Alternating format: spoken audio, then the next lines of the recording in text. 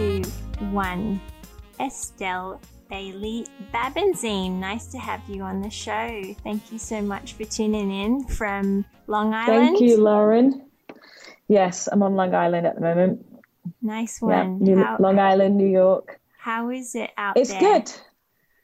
I mean, honestly, I'm just in a little bit of small bubble, trying to get a little peace of mind from being in the city, and just the weight of everything that's happening at the moment has really been intense. Yeah. Exciting, but intense. It's occupying my mind fully. And I really feel for the world. Yeah. It's like it's like revolution time right now. This is a major change, a shift in consciousness for the world, a major shift. And we have an incredible opportunity to really make a big change, and it requires full-on effort and on everybody's part. So it takes a lot of mental space. Yeah. So we came out here for it's kind of like we're not going to be traveling on a family holiday to Europe this year. I'll have to go to Europe to see my mom, but she's not doing too well and she's a little ill. But I was like, this could be a little bit of a family break. So we just took a house out east for 2 weeks. And nice to have a piece of also, it's necessary. Yes. Part of me feels like a little, not guilty, but like I'm out here and I'm still working, actually. Brendan and I are still like full on every day. This is not a time for holidays. It's nice to get a bit of a mental break from, I'm not looking at the news as much, as not looking at Instagram as much, and try to take a couple of days off from that so I can give space to other things. Because ultimately, we still have to make sure we're hopeful. We still have to make sure we're like a bright, positive ball and force of energy in this world. And to do that, you have to restore yourself sometimes. Absolutely. I really feel like as creative people as well, like you definitely need downtime to recharge. Otherwise, you kind of lose that creative juju in your brain. Totally. Yeah. And that's why it's really important, I think, to meditate. And I've been off of my meditations lately, and I can see the difference because I've been so occupied with in action mode and busy. But yes, it's nice to get out here, just take a breather. And you just reminded me, just having this conversation. I'm like, I haven't meditated for a couple of weeks. Sometimes when I meditate every day, it's incredible. Like you just see this happening over time. And then if you start for a few days and you just like plateau, and then you're like, oh shit, something's not right. And, got to go back into that space. Yeah, you got to exercise that mindfulness muscle in your brain. Sometimes I feel like totally. when you exercise, when you meditate a lot, you kind of feel like you're observing more than participating in life. And when you fall out of that. Who has a landline these days? With a landline. Old school. Amazing. It's crazy. I'm actually staying with my parents at the moment, and they have a landline. So people have landlines. Yeah, super old school. People have TVs and they have landlines. There's TVs in here too, massive ones. Well, the people that own this house, they're kind of like parents, I guess. I feel like I'm in my, grandparents' house. It's cute. Yeah, that's nice. Well, I'd really like to share with everyone kind of your career path, because it seems like you've been involved in a bunch of very creative, multi-dimensional aspects of things, and then you became an interior architect, which is that's what you work as now, as well as working on Noah. Can you share like how you kind of navigated that? Yeah. Well, it's just been one of those things where you just really get into. You eventually get to exactly where you're meant to be if it's something that you've always had in your mind. And sometimes we don't hear it immediately, or maybe we see it, but we don't. We get confused, I think, when we're young we have all these ideas of creative things we wanted to do, and I've loved all of them. But when I think back in it now, what I've always wanted to do, really, that's always been that little voice there. And that's now what I'm doing, you know, and I just had a journey to get there. Hi. You want to say hi, Sailor? Hey, Sailor. Matching mummy today. So she can't hear you because I've got these on, but that's her night dress actually. Aww. Let her just let her watch a movie. But yeah, so I've always felt creative, and it was just more an exploration of that creativity. I think I loved fashion. I've always loved style. So that's what I started in. I went to Central St. Martin's, and I knew I didn't want to be a designer per se, but I just wanted to work in the creative environment of fashion. So you do design for the first year. It's a 4-year course.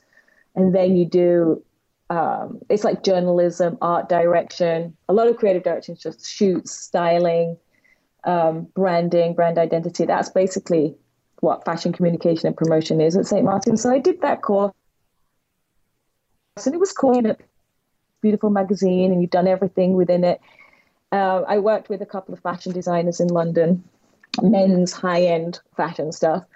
And, you know, it was just, that world was so pretentious at the time in London. There was a lot of people on a lot of cocaine, and I didn't see any people of color at all. Yeah. And honestly, it was just like quite deflating. Mm. Yeah. And it was really pretentious. Like fashion brands now, there's way more of them that come from, like yours, like ours, that just come from a different place completely. And you can feel that in the clothes. I don't think there were as many brands around at that time that reflected that. At least I didn't have access to them in London. And I was really like a little bit uninspired by that culture of it. As much as I loved style, that I couldn't find the industry around it, the people around it. It was super fake. And it didn't resonate with me. And I wanted to do something that I felt had a positive impact on the world. And what I saw was like all this fashion stuff. I was like, but how is it? It didn't feel soulful. It didn't feel like it was helpful. And then, I've always loved music. So as part of my 4-year degree course, I was asked, you have to do a work placement year somewhere. And I always knew I wanted to go to New York. So that was definitely, like, from a kid, I was like, I see myself in London and I see myself in New York. So I was like, I'm going to New York. And actually, I want to get a creative job that qualifies for my work placement year in university, but it isn't in fashion. I wanted to experience something else. So I looked for something in music. I got super lucky through a friend of a friend. And I was the creative assistant. I did a lot of non-creative stuff too for the head of a small record label and management company called Chiba Sounds. And we managed and also had signed D'Angelo and Mark Ronson and Nika Costa. And that was just at the beginning of the Voodoo album, recording of it. Wow. And, so that was an absolutely incredible experience at that. Yeah, I was like 21. And such a 20, maybe 22. Iconic album too. Iconic album. So intense. And actually some of my best friends I met around that time. One of my best friends, Michelle, she worked with Lauryn Hill at the time, and we would be communicating all the time because we were trying to get this one song done. The song with Lauryn Hill on that album, the Roberta Flack cover, I think it is. So we were going back and forth. It was such a mission to get them in the studio together with their schedules at the time. But Michelle and I bonded over that, and that's been really cool. But anyway, so then I went into music to do this creative, express myself creatively in there, and I managed a group. And for me, it was all about being part of a music that will affect people and change people and move people. So I still felt I was kind of contributing to the world rather than just taking from it. And that was the idea. However, I went back to London, finished my degree, came right back to New York and continued with the music stuff. But it was just, sexist, the discrimination against women in the industry. And especially at that time, like I love hip hop and R&B and soul music. I mean, I love a lot of types of music, but the whole neo soul, hip hop, I love that movement, especially in that time, the 2000s. And it was just, you know, the sexism was insane. Club for sure, you know, and there was little respect for women. And those women that were respected, honestly, they had to be bitches. They gave up their lives. You know, having a relationship, forget it. You were competing so hard and you had to be so hard to compete with those men. It was just awful. So a really good friend of mine who was a bit of a mentor, he was, you know, pretty big deal and high up in the industry. And he was a friend. He was really sweet. He was like, Estelle, like, look around you. I see you working so hard for your group and trying to do this. He's like, but do you want to have a family? Is this what you really want? Because look at the only women that are truly successful in this business. Just look at them, look at their lives. And it's like, that's what it takes. Yeah. And I just saw that. I was like, yeah, actually, you're dead right. This is not what I want for myself. You know, the reward wasn't worth it. So from that, I transitioned back into fashion. And meanwhile, this whole time doing these things, from a young age, what I'd loved was my innovation shows on television and interior design. And I'd always loved it, but I just thought it was like a little hobby, you know? And I was always thought, oh, what I'm going to do with my money when I make all my money in fashion or music, I'm going to buy houses and renovate them and make them into like little luxury inns or rental properties or little, you know, two-bed things, or, you know, or just flip them and sell them. But, you know, it was all about flip them. But I wanted to do more. I wanted to create experiences. I wanted to make little inns or beautiful, like private rental properties where you could have a couple of people come at a time. And I just imagine flipping all these places all over Europe and having gorgeous villas transformed into these like beautiful living experiences. But yeah, I was just like, that's what I would do with my money. That's how I would invest it. And that would be my fun hobby when I'm older.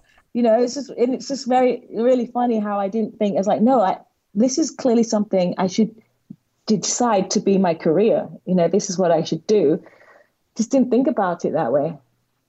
And now, you know, whenever I speak to young people, just ask them to really think carefully about that little voice, about what they imagine later, and just to track their careers towards that, because sometimes that little aspiration or that voice, it's just, you need someone to help you connect on the right steps to take to make that profitable for yourself, or where to start to begin your experience. You know, I had a lot of interest, so it's easy to get distracted. You know, you love music, you love fashion, and I had such an incredible life. It was so fun, and sometimes traveling a lot. When like opportunities bounce up, you know, like you just, you know, like these are kind of once in a lifetime kind of things, and you just want to, you're like, okay, yes, like I'll dive into that. Yeah. And you just kind of get taken by that. But I can totally, I feel you when you say like, you get to a certain point and you're like, what do I really want in life? Do I want this one-dimensional career? Do I want to like turn into a different human that is inside me to compete and be at the top and be tough? Or do I want a family, or do I want to have more than, do I want relationship? Do I want to have a more full life? And I feel like with my brand, that's something that I kind of like, I'm always trying to figure out is like, I feel like, in Western society in particular, like women are kind of raised to be these kind of competitive, powerful career people, but like the feminine is not nurtured inside us. And it's I almost felt like feminine qualities were kind of like this second class kind of like, you know, quality that, like a weakness. Yeah, a little bit. It was like a weakness. And now I've gotten to a point where I'm like, no, absolutely it's not. Yeah. It gives your life so much richness, and it does. Yeah, totally. And it's beauty, and it's just like beauty. It's like the art of doing things, you know. Absolutely. It's that way, it's that balance of life. And honestly, that is the fabric of, that's like silk when it's so strong, like the fabric of the net that keep woven, it keeps it all together. And yeah, that was something I had to learn too, like through my journey. So how did you like go on to the interior architecture? Were you self-taught, or how did you get into that? Totally self-taught. Always had a bit of a, I'm creative, so you always have creative expression. You're an artist. You know how you want things to look and feel. For me, it's just a natural thing. It's a natural affinity. Like I go into a place, a restaurant, wherever I go, and I'm like, oh, that should be there. This lighting should be this.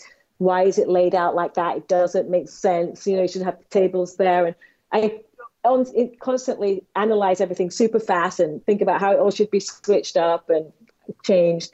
And it was just an instinctual thing that I did that. So after I got, really disenchanted with the music industry, I went on to do a couple of other endeavors. I worked for myself, like I've consulted with tons of brands. I even started a brand with an ex called Bill Willie and Team Humanity, which was all based upon the 5 principles of motivation, perseverance, truth, awareness, and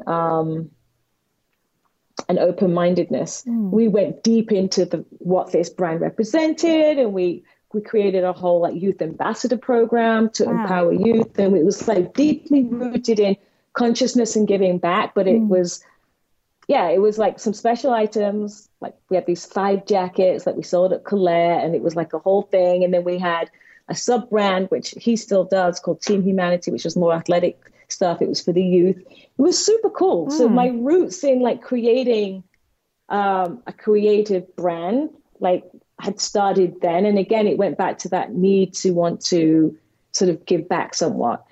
And then, I did other creative art direction projects, but I also started working in stores doing visual merchandising as freelance. Fun. And it was like, it was good money. It was kind of fun, a lot of travel. Often you're working overnight through the night, like setting up the store. And it was really exhausting, but we were young. A few of my friends did it. So we had fun together creating dope stores. The last one I was doing it for was Donna Karan stores and DKNY, unfortunately, before they closed. But we worked with like several brands, and it was fun. And it definitely, and during that whole time I was doing that, I wanted to start a business, which was a store that was actually a whole house. And everything in the house is this idea before The Line did it and before a bunch of other places now doing it. I had this concept for years where I just wanted to create the house, and everything within the house is for sale, but I would have different people curate or be the buyers for certain areas. So, and not necessarily fashion buyers from other stores, but just people with really good style come on almost as a guest buyer and curate the men's wardrobe, like walk-in closet, and someone else to do the woman. This person I knew had the best taste in home goods, like linens and stuff. She loved that, and she was going to curate like the linen closet. So it was just like an experience where you could come in. I wanted to do a kitchen and have chefs come and do special meals that you just find out at the beginning of the week who's coming to cook, and then you make your reservation, or events, and just create a really dope space for all kinds of experiences that was designed, like the living room and the furniture within it. Everything is basically for sale, but you can, instead of having stock of stuff, you would just have it delivered. Yeah, and just the fact this would be more like a showroom. Right. And like the fact that so many people are involved, it feels very community. Like it feels like the heart of a kind of a community space. Like it's like, oh, you're my friend, you're really good at this. And actually, now at my age, I mean, I've come up against all my friends around me, and all my friends are in like these great positions. We've all come up together. So it would be even more easy actually just to do that, because really know all these people in these great positions that could contribute and do like amazing stuff, and artists. And so anywho, that was my concept. And at one point I was looking everywhere for a place. I did a business plan, the whole thing. And then something hit, some sort of recession or crazy something happened. 2008? Yeah, maybe. I'm terrible with years. I never remember any years. Let's I just say have a mental block for that. A recession. Yeah, it's probably around that. Yeah. Yes. And the visuals, merchandising, and design, I realized I really need to pursue the passion with interior architecture and experiential design. So I worked with a friend of mine, Chris Tierney, who's a really dope interior designer. He has a couple of bars which were beautiful. And he had a big project for a restaurant in Manhattan. He's like, come on and work on it with me. So we did it and did it together. It came out incredible. And I just realized, I'm like, shit, I'm actually really good at this. I need to really continue doing it. And it was fun. And then, Brendan and I got together just before that happened. And he knows me, my aspirations. And he was at Supreme at the time. And I know he'd done Noah before. And I'm like, we've got to do Noah again. I was like, actually, you have to do Noah again. But I was so passionate about it. It sounded like we were doing Noah again. And so we did. And we just it's based upon both of our ideas. Like one of the amazing thing with Brendan and I, like when we first met, we were just like best friends for like 6 months before we actually got together. But we just shared the same principles and goals and this ethos. We want this. We want the same things. So how we get there is also in a line. It's like, okay, like you're really talented. Let's create this brand. So yeah, that was aligned, and that's really awesome actually to have that. I mean, yeah, it's difficult sometimes, and most of our arguments we always say are caused like from work. But the other amazing, beautiful thing is that we're on this journey together and we have this purpose together. And, ultimately it's really important. Yeah. And so it's good to be aligned. It's a journey and a mission, and at the same time we got pregnant and we had a baby. So, and I think it's interesting, like to have two sides, like, that's nature as well, like order and chaos, yin and yang. You need two sides to balance, like, otherwise sometimes I feel like if you are the sole kind of driver of a brand or something, you can become kind of like tunnel visioned. But when you have like a partner, there's input, there's kind of two input channels, and like you can kind of, maybe you argue about stuff, but in the end, you probably get a better outcome from whatever. Right. We challenge each other, we learn. And... Yeah, I'd like to think so in a perfect world. Yeah. Yeah, I mean... But you win some, you lose some too. We do. And honestly, it's not so bad because it's, so the ethos of the brand and the ideas of what we do and how we represent ourselves and all that kind of stuff, and somewhat like the content, the creative content that we create, we work on that stuff together. But ultimately Brendan's the designer of all the clothing. Sometimes he asks my opinion for sure and I'll give it. Sometimes he doesn't ask and I give it anyway. But ultimately, like, I love and trust everything he does, so he just takes care of that. And then when it comes to the interiors of the stores and that, obviously I ask Brendan's opinion and that's great, but he just leaves me to it. I mean, he's not so that is good because we ultimately both have our areas where we have there's no discussing. That's what I do. I make the executive decision. That's what he does. He makes the executive decision. And ultimately, this brand is born. Brendan started this brand like even before he'd met me. It's born from his soul. So that's like, it has to always be his ultimate vision. Luckily, we just met and we fell in love and we have the same taste.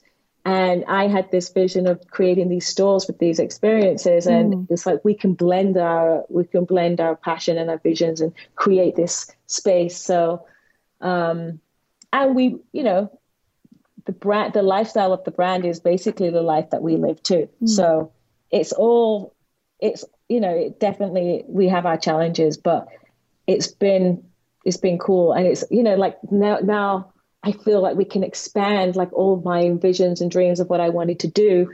At first I was going to do them all separately to Noah, but I'm like, no, we can continue to do it through Noah. Like I would love to do a Noah guest house and just have that lifestyle there, and, surf shack, shared, and bikes and all kind of paddle boards and all this kind of fun stuff. You can go out and be active, but a really beautiful space, small, like 5-room house or guest house or something, or be super cool. Yeah. So, that's totally and I love achievable. Creating the stores like that.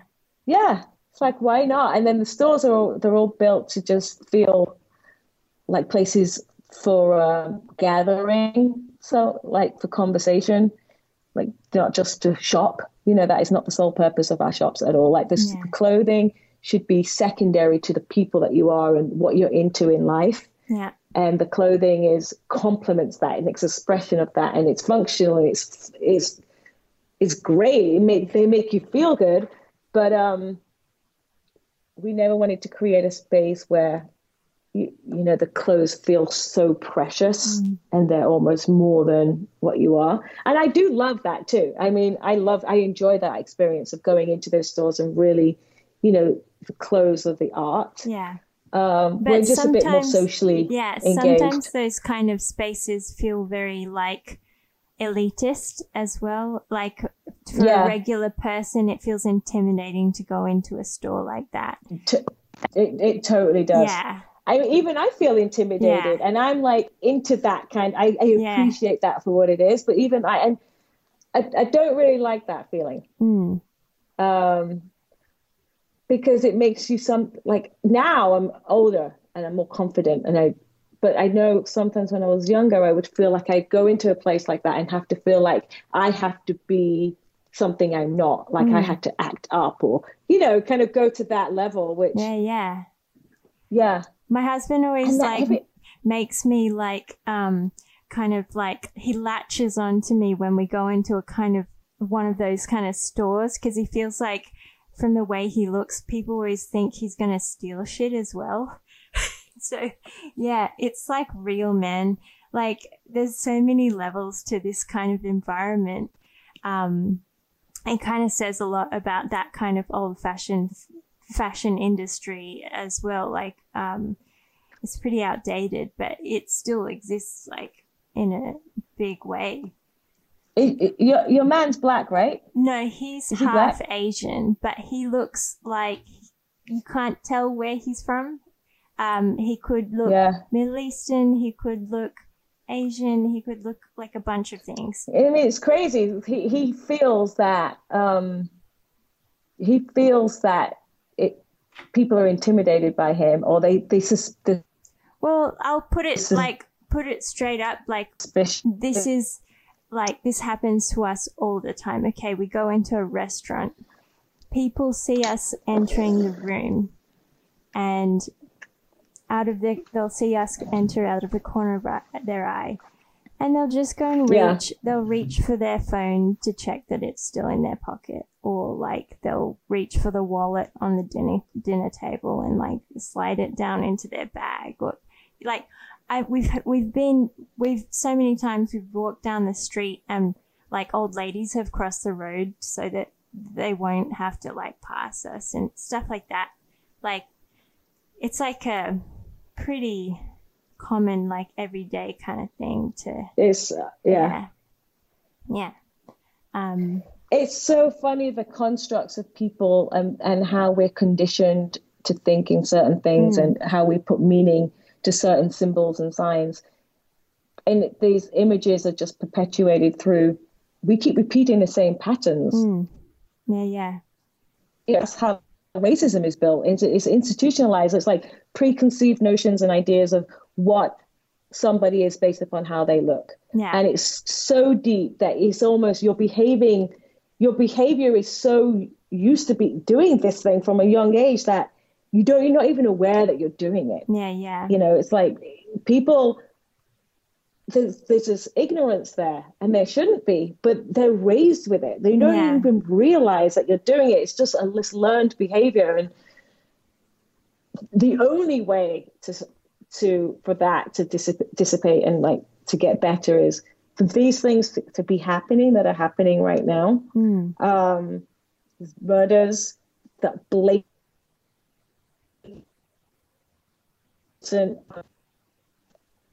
things that have been happening every day, but because it's been it for many years, but because there's been a pandemic, people have been forced to pay attention. Everyone's been still. No one can think about anything else. That people are learning in this few months what's important to them and what's not. They're a little bit more soulful. The life isn't so fast. They don't need all the luxury goods and all the other crap. I feel like everyone's been a little more conscious just generally, and now these brutal sacrifices have been made, these murders where it's in your face, and it's asking people, we're talking in America, we're talking about black and white, but ultimately the message is global. It's like, how do we treat people that look different to us, and why do we do it? We're uneducated. You know, white people in America don't know the real history of their country. They didn't. Juneteenth today. Did you know it's Juneteenth today? Yeah, right. I could go on. We're celebrating Juneteenth in America, which is a day from it's 1865 when the last slaves were finally freed. They were supposed to be freed 2 years prior, but they didn't even know. Their slave owner didn't even tell them they were free. In the whole state of Texas, they hadn't gotten down there yet to let people know. So, I mean, that's the thing. I feel like this whole, to me,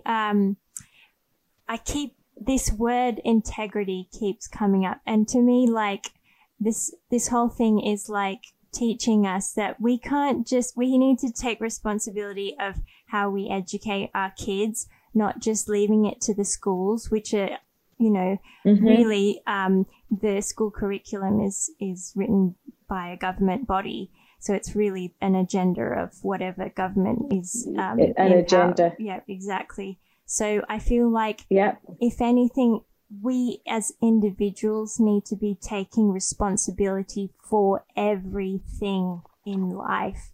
Like, you know, pushing. I spoke to Belinda Baggs. She's a surf activist, and the other week, and you know, she told me. You're cutting out a little bit. Keeps cutting out. You're frozen.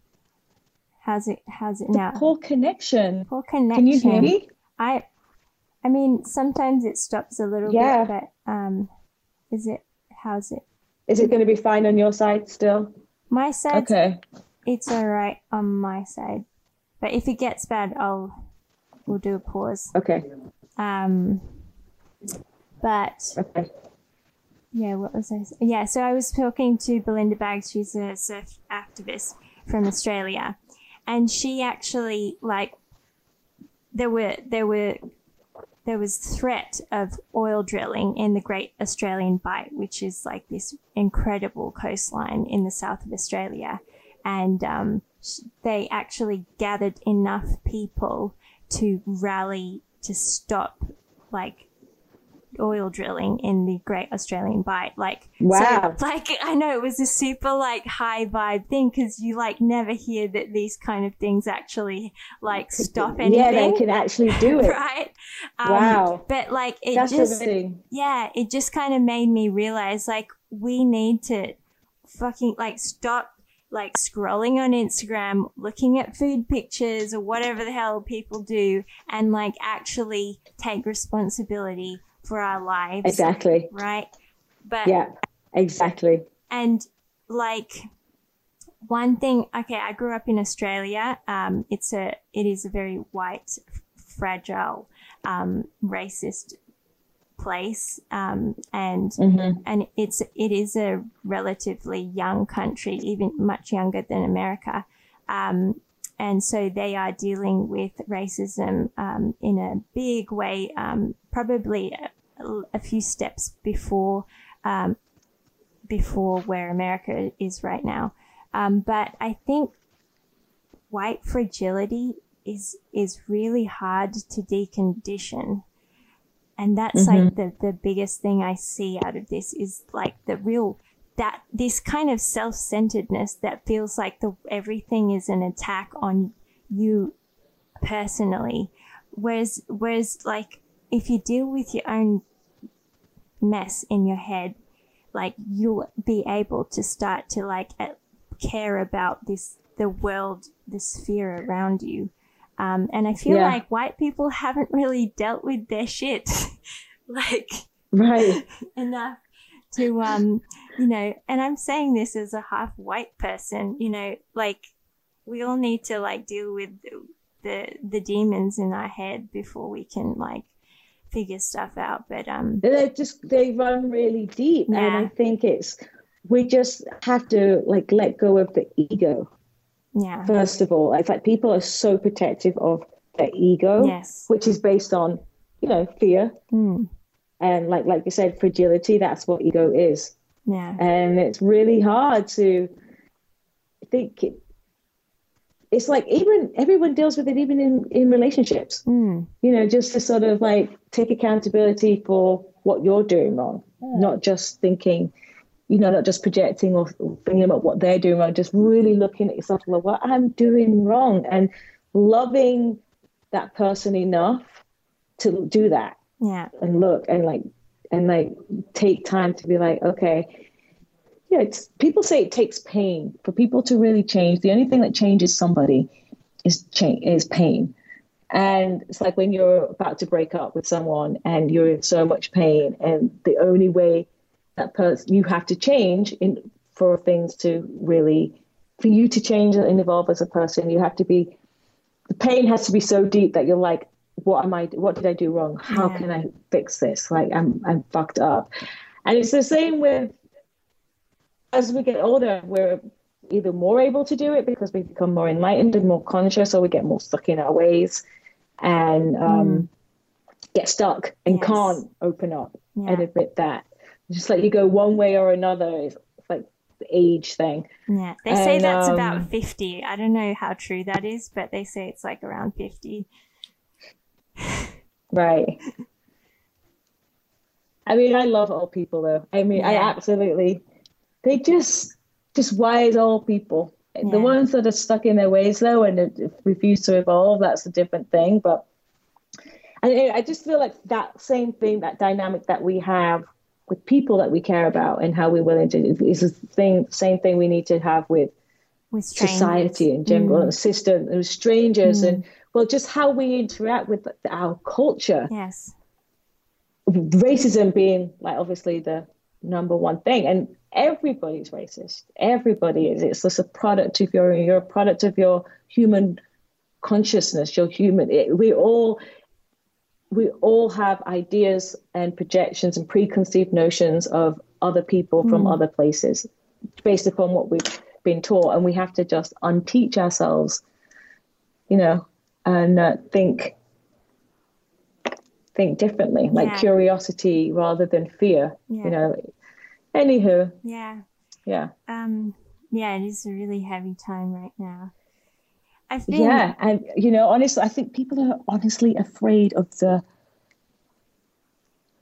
you know, Black people, especially those, you know, like when you go to Africa. Have you ever been to Africa? No, I haven't actually. You got to go. Yeah. It's such an intense experience. It's not a holiday. I mean, yeah, there's places you can go and have a holiday and it'd be lovely, but it's more of a journey. You know, it's more of it's an experience. But it's like Mother Earth. You go there, the people, the passion, the poverty, the strength. It's really like it's a lot to take in, and it's super powerful. And I can really understand how, you know, white people went there and couldn't deal with it. It was too much, and they were just wanted to colonize and control it, and it's intimidating. I'm starting to understand that these ideas from a psychological position of like, why did we get to where we are? Yeah. You know, and it's even now, like African American people here, like when they put their mind to something and they do something, it's just beautiful and brave, and I think that's intimidating. I think you hit the nail on the head. you absolutely hit the nail on the head. White people don't like it because, like, you know, in music, you know, Black people make way cooler and more beautiful music than white people can make right now. And it hits that really sensitive bit, you know, like ego thing, which is really interesting. Yeah. I want to talk about... He's like, oh, golf, best golfer of all time, Tiger Woods, all their sports. Tennis, oh, greatest tennis player of all time, Serena Williams. It's like, shit. Yeah. This is supposed to be the ones. Well, Anywho, sorry, carry on. One day I think, like, you know, we're all going to be so mixed and multicultural that, you know, that's my hope, but it's going to take generation. This will seem like the most limited, it's going to the way racism at some point, or that is going to be such an archaic way of thinking, like such low vibration intelligence. It's just like, what? That is so dumb. Like, people actually cared about that stuff. Well, you know, you need to have the ability to see beyond our physical. Yeah. Well, you know, so what gives me hope is, like, with my kind of process, I love digging at flea markets and looking at old stuff, and looking at and researching, you know, different periods in modern history and ancient history. But you look at things just 10, 20, 30 years ago, you look at magazines and TV footage and stuff, and you see how insanely racist this kind of footage sounds. Every decade it gets it peels back a little bit more. So that kind of, when I feel so hopeless about right now, I look to these kind of like old clips and stuff, and you feel like, okay, we're getting somewhere. You're like, you know, we're slowly getting somewhere. Yeah. We've definitely improved. There's way less wars now, way less deaths as well. Yeah. There's less of, we're in a better place. We're also more conscious. So the bad also just seems really, really bad still. And I just wish it could speed up a little bit. I'm just like, can I see some speed in this raising of people's consciousness? Just kind of like, come on, what does it take?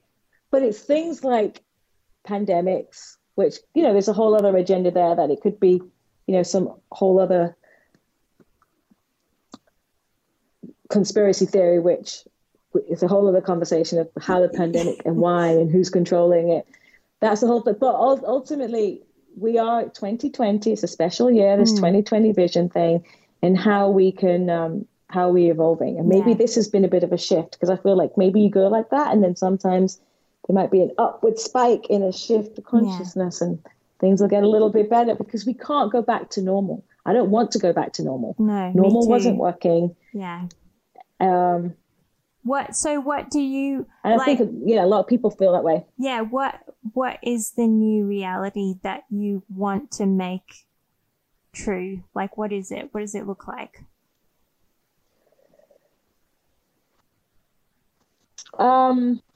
I just want people to be more, operate from a point of win-win.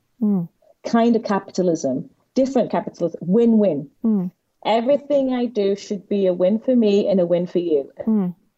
Win for the planet. Like, let's make the best situation that is balance.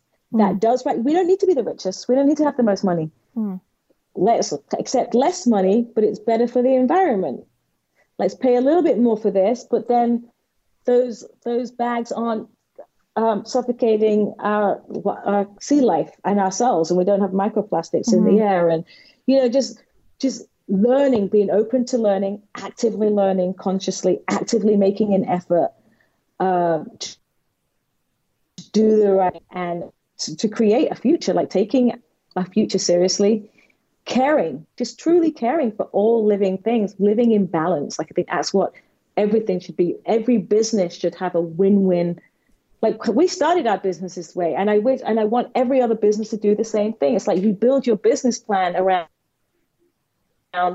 just producing it for the sake of producing, and growth for the sake of growth. It's just, what are you doing? All you're doing is filling the earth with stuff.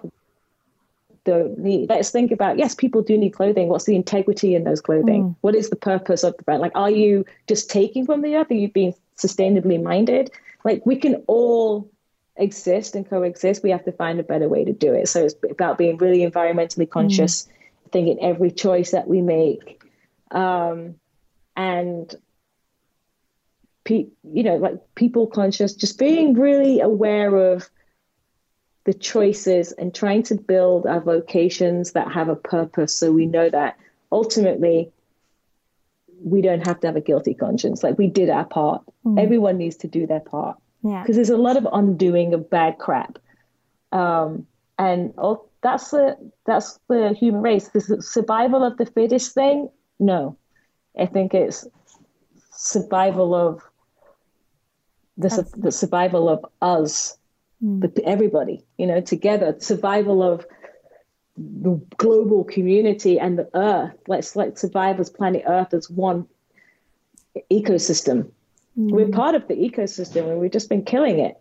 Yeah. So yeah, that is survival of the nurtured. What I hope has come out of this. Yeah, the nurtured. Yeah. Let's nurture each other, not the fittest, but the nurtured. Yeah. That brings. Yeah. So, go ahead. Yeah, it just went, what you said just then, it kind of reminds me of, I don't know if you've heard of an economist, his name is Robert Reich. He wrote this book called Saving Capitalism. If you don't know about him, really should check it out. They made it into a Netflix documentary as well, so you can get the the Cliff Notes version on Netflix. But he explains that, in the 70s and 80s, small businesses were a countervailing force to corporations. So they kind of there were enough small businesses to balance out big corporation, but now in 2020, there are just not enough small businesses because government, because lobbyists and government have kind of become corrupt in a nutshell, and corporation got way too big. So no matter, how hard you try, it has become very hard to have a small business, because small businesses are heavily taxed, and, corporation has so many ridiculous tax breaks. It's, globally, not just in America, but globally. So, check him out. He has a very interesting perspective on this, but I really believe that a logical way forward is breaking things down. Things got way too big. Absolutely. And, and let's govern our society through morality and not power. Let's aim for morality. Let's not value power like it's everything. And, and that's the problem here. Yeah, that's the only way we're going to move forward. And consumer power. Consumers can make a difference. Yeah. We have the power in numbers to make these choices. Absolutely. So exactly. And that's why I say it's every choice you make, everything you purchase, everything, try to think about everything and look, where are you purchasing it from? Yeah. What are you supporting? We're just about to change our banking. I mean, I wasn't aware until this year, actually, of exactly how my bank operates and what they support. And I'm supporting that agenda by banking with them. Yeah. It's a pain in the ass. I'm not going to have, and I've gotten so used to having the app from my bank, I have the Chase Bank app and it's super useful. But Chase and with JP Morgan Chase, and they're the worst one. They're the worst one in what they support and how their money, and it's so toxic for the environment. So it's all of the way, changing all of those decisions, and the power of our dollars was what's really going to break things down again, like you said. And supporting small business. We should all be doing that. Yeah, absolutely. So let's end on a high note. I just want to quickly touch on what becoming a mum changed your perspective on the world. How did that change your perspective on the world? How did it change you as a person? I always see that people answer these questions and they're like, oh, I became a mom and this and that. And honestly, it didn't. And I like that, but I'm like, it didn't really change. I was always meant to be a mother. It was so natural for me. Becoming a mom is wonderful and as magnificent as it is. I don't think it's changed me that much. And I know people always say people change so much when you become a parent. Yes, you have to become less selfish, which is awesome. And that's happened. But my worldview hasn't changed. I think I was always meant to be a mom. I was always ready to be a mom. It's been really natural to me. It's been wonderful. And I was ready for it. I think I've always kind of been a mom, even to my friends. Like that mentality of always wanting to be so honest with someone, wanting the best for somebody. Like I always wanted the best for my friends. And even if I had to tell them stuff that they didn't like, or, risk them not being hurt about something, I was always do it because I cared for them that much. And that's how I feel about being a parent. It's like you just want to really nurture that person and be there for them. And so it's been really cool. But yes, being a mom forces you to be a little bit less selfish. And but ultimately, it's amazing to be able to sort of bring a life into this world that, you feel like they could be a positive force. I've always thought I would raise somebody or have a child that could really be an addition to the world to help us get to like a better place. And hopefully she'll turn out like that and she won't be a criminal and do the opposite. But who knows? I just got to let that go now and she'll be what she will be. Humility. But yeah. So we'll see. It's been wonderful. And I want to say this too, actually, because this is quite important to me. I was lucky enough to have a child and want a child, and I totally respect those that don't want children. But I always felt like I would adopt as well. And I would still like to. It's just bloody difficult and it's really expensive and it's a whole thing. Because there's so many children out there that just need love and need a home and want to be part of a family. And I think it's super important for people that want children but can't have their own to not lose sight of what having a child is. If a child is an extension of yourself, but it could be an extension of your soul. It doesn't have to be genetically an extension of yourself. That's actually, I get it, wanting to sort of go through the process of pregnancy and do that. I understand that paying that for, lending your genes going forward. But ultimately, that's physical. It's just a physical thing. And then there's this whole metaphysical, social, like soul connection. And that doesn't have to be genetic at all. And this, it's really important, I think, for this, people aren't as fertile, God knows whatever reasons, but there's still tons of kids. And I just really want to, I'd love to I feel like just ask people to be more open to that. I feel like even if you don't adopt kids, there are so many kids in need who need like advice or mentorship or like, there are lots of at-risk youths out there who really need like someone to show them the right way. And you don't need to adopt them. Absolutely. You just have to share a bit of your heart with them, and your time. Right. Share your time. And that can be so powerful. Yeah, because actually a lot of these kids and people in general, that little bit of love that they'll get from that relationship, they might like that they'll get from the whole lifetime, of a parent that doesn't love them or give them the right attention. It's small but life-changing to somebody, and the exposure to things is life-changing. So actually it's like one of those things, you learn the influence of these small things, but ultimately love, the power of love and how that can really impact somebody is everything. So on a high note, just giving more love, finding more places to give the love is how we can be revolutionary and make this world. Well, thank you so much for spending your time. I love chatting with you. I could chat with you for hours. Absolutely. Let's do this another time. Well, if anyone wants to check out, what you're doing and stuff, how do they do that? I follow Noah, be part of Noah, go visit our stores. We have a new one opening in Osaka. We're very excited about. Exciting. On the Yes, at the end of June, and it's beautiful. I think it might be my best work so far. It's a 100-year-old noodle shop, which with remain the integrity of the noodle shop. We're calling it the Noah Noodle Shop, actually, and we will be serving really good high-end, like gourmet pot noodles. Yeah, and everything is custom design in there. It's super exciting and like so psyched. I can't believe because of coronavirus, I can't actually be there right now for the final touches, but I'm on Zoom every day, and it's good. And then go keep, my website, my Instagram is at The Dream Awake, and my website is thedreamawake.com, where I just have other interior design projects on there too.